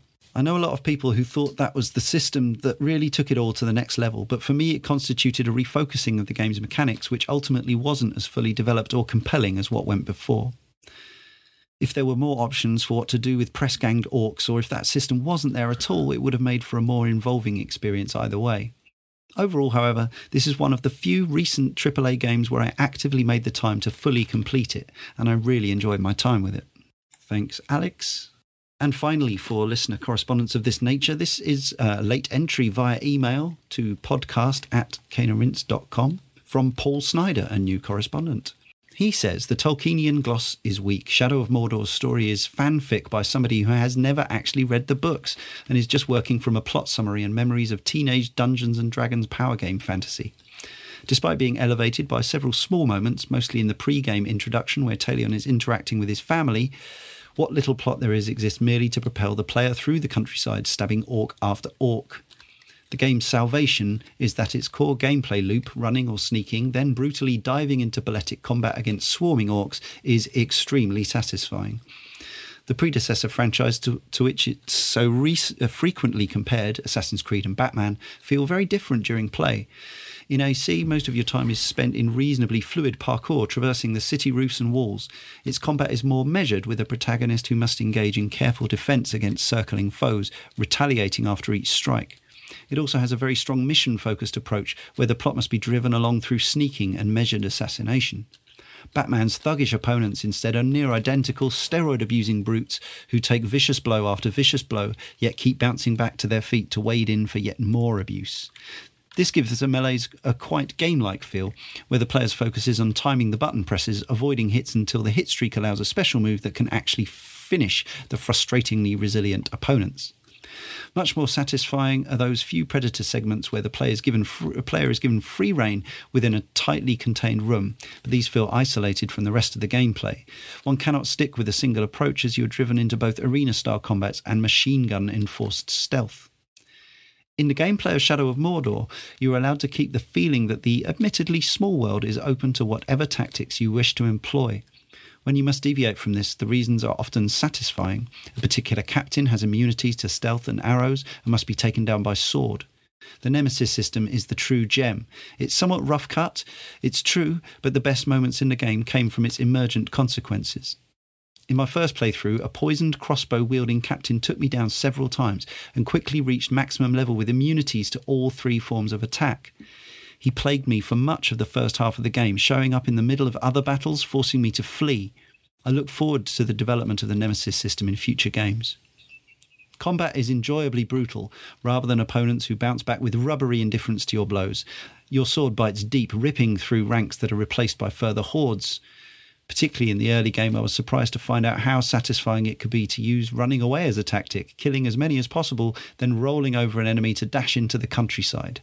Or to terrorise the Uruk. The possibility of breaking their morale is a nice addition. Sadly, the combat loses its edge once you gain the ability to brand your opponents, and the game becomes far too easy. On a recent second playthrough, I held off gaining the branding ability for as long as possible, which helped to keep a bit of an edge. But the play is at its best when you are barely holding the line against impossible odds with skills that increase only slowly. I've tried the DLC, but both Lord of the Hunt and Bright Lord are lackluster. You start with far too much strength, and the few additions do little to compensate for the atrocious story writing. This is a game of its moment, an entertaining diversion with some nice technical innovations. It's not one for the ages, but I'll probably be able to replay it, or at least the first 2/3 of it, again a few years down the line. Thanks, everybody. Great correspondence for a recent game. That's cool. And we also have a whole big swathe here of 3-word reviews from Twitter. Follow us, at Kane and Rince, starting with Brian. Jesse Fuchs says, repugnantly sadistic, returned. Brad Galloway of GameCritics.com says, didn't notice Nemesis. Must have been playing the last gen version, Brad. Sean Laborde, Square to Kiss, or X on Xbox. Yeah, I just thought we should be format agnostic on that. What is it on PC? Whatever X you if want you're using an Xbox controller, yeah. Or you can probably map your keyboard. Oh dear. Spacebar. Spacebar, indeed. Pietrix says, "Oi, you maggot." Worker Zero, Orc Party tonight. Ben Monroe, die orcs die. Zen Anarchy says, Orc Insult Simulator. James Hears says, Power of Touch. Maxstat says, follow my minions. Matthew Vose, Super Violent Fun. Andy Rodriguez, fun never dies. Neo Garza says, Precious Assassin's Clone. Darth Cuddles, innovative game mechanic. Jordan C. Hedges, actually next gen. Chris Eason, fantastic despite ending. Josh Crow says, 2014's licensed gem. Justin Howard says, Nemesis system rules. Jim Shepard said, I loved it. Simple but effective. Thanks, everybody. The one that interests me the most there is Jesse Fuchs, repugnantly sadistic and returned. I would have been really genuinely fascinated to have a 500-word piece of correspondence on that, because to me, it's, obviously it's got blood and gore and fighting in it, but it's done with, it's in that very light fantasy way. There's a lot of comedy in it as well. So, but maybe it's the popping heads and the beheadings and all that sort of thing and the scars. It's really interesting. My girlfriend did kind of object to one particular thing, and it was that the orcs had kind of more common lower class speech patterns, and that it felt a little classist. Well, that follows the film, so I suppose if you were going to criticise, you could say that it's true. Actually, it is something you could level at the movies. I mean, it's something you could level at Tolkien. It's no secret that Tolkien was a bit classist, so that is a problem with the Lord of the Rings fiction. But I think it's a problem with the source rather than the game. Oh well, there you go. That's interesting. But yes, Jesse, if you've got any more games that you feel like that about, I'd really be interested to hear about it. Because I don't think we've probably got anyone. We're squeamish about certain things, but not that sort of thing. Anyway, I don't really have any idea what order to do these summaries in, so I'm going to go with alphabetical order, just like the 3-word reviews.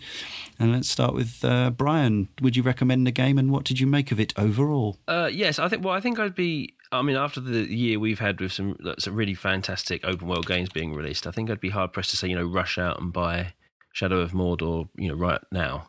I mean, if you see it on sale, it's cheap now. Though. Yeah, if you see it on sale, if you get it, it's worth picking up. If you don't get the games you want for Christmas, it's definitely worth experiencing. And personally, it surprised me. It was a Lord of the Rings game that I actually wanted to play after reading the reviews. What seemed to be a quite flat and featureless environment, I thought had hidden depths and some beauty to it, especially when you went into photo mode. I mean, obviously its big contribution, hopefully, will be the Nemesis system. I thought that created some unique moments of frustration and of personal triumph as well. So, I mean, I hope, the ideal would be, maybe go and play it, but the ideal would be that, when the new Crackdown comes out or something like that, it's borrowed sensibly from what Shadow of Mordor tried with the Nemesis system, and that we see that whole element develop and become more fleshed out and become more of a common part of future games. So kind of a qualified go and get it, I guess. All right, Josh, how about you? I think my overall opinion of this game is just that it was a lot of fun. I don't think it's up there with my absolute favorite examples of this genre, but I just had a huge amount of fun from start to finish. And I think the Nemesis system, as we've already said, seems like a promising new mechanic that I hope other developers take and do something interesting with. Apart from the orcs, which you mentioned, Leon, I don't think this game kind of uses the Lord of the Rings license to its full potential, and I think it's perfectly possible to enjoy this game without being a fan of those books or those movies at all.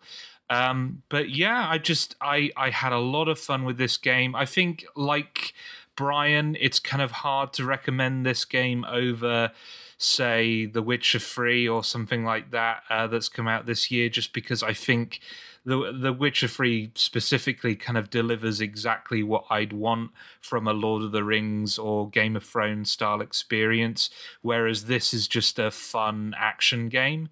But I if you can get it for cheap or borrow it off from a friend, this is absolutely a fun 20 hours to spend with your console or PC. Lovely stuff. Carl Moon? Yeah, it boils down to the Nemesis system. So right out the gate, I'm not going to recommend picking it up for the last gen, because I think the Nemesis system does add so much to the experience, and so much so that I would say last generation we saw two gaming mechanics really come into their own. One I would say was the XP system from multiplayer Call of Duty and Call of Duty 4, and the other would have been the combat system from the Arkham games that we've seen as core fundamentals of so many other games from different developers. I would like to see Nemesis system join that. I think it adds a lot of depth and a lot of reason to come back, and for a personal interaction with the enemies, which is lacking in so many other games. Josh is exactly right. This game isn't The Witcher or anything of that caliber. That is something completely special, and it's where, if you were looking for a game in a 3D open world action adventure genre, and they both fall into that, this isn't the one I would recommend. But if you're looking for a game that you can just drop into, go and fight some enemies, run around a bit, scale some buildings and have some tricks, then this generation alone, you're going to be hard pushed to find one better at that than this. It's appeared cheap in a lot of sales digitally already. I would expect it to come cheap over Christmas and New Year. You could do a lot worse than pick this up. It is a lot of fun. Yeah, I was going to say much the same thing. I think it would make a really nice, if you do listen to this podcast at the time it comes out, I think this would be a lovely game to pick up cheap for the holidays and play over Christmas, unless you aren't into the whole torturing orcs thing. I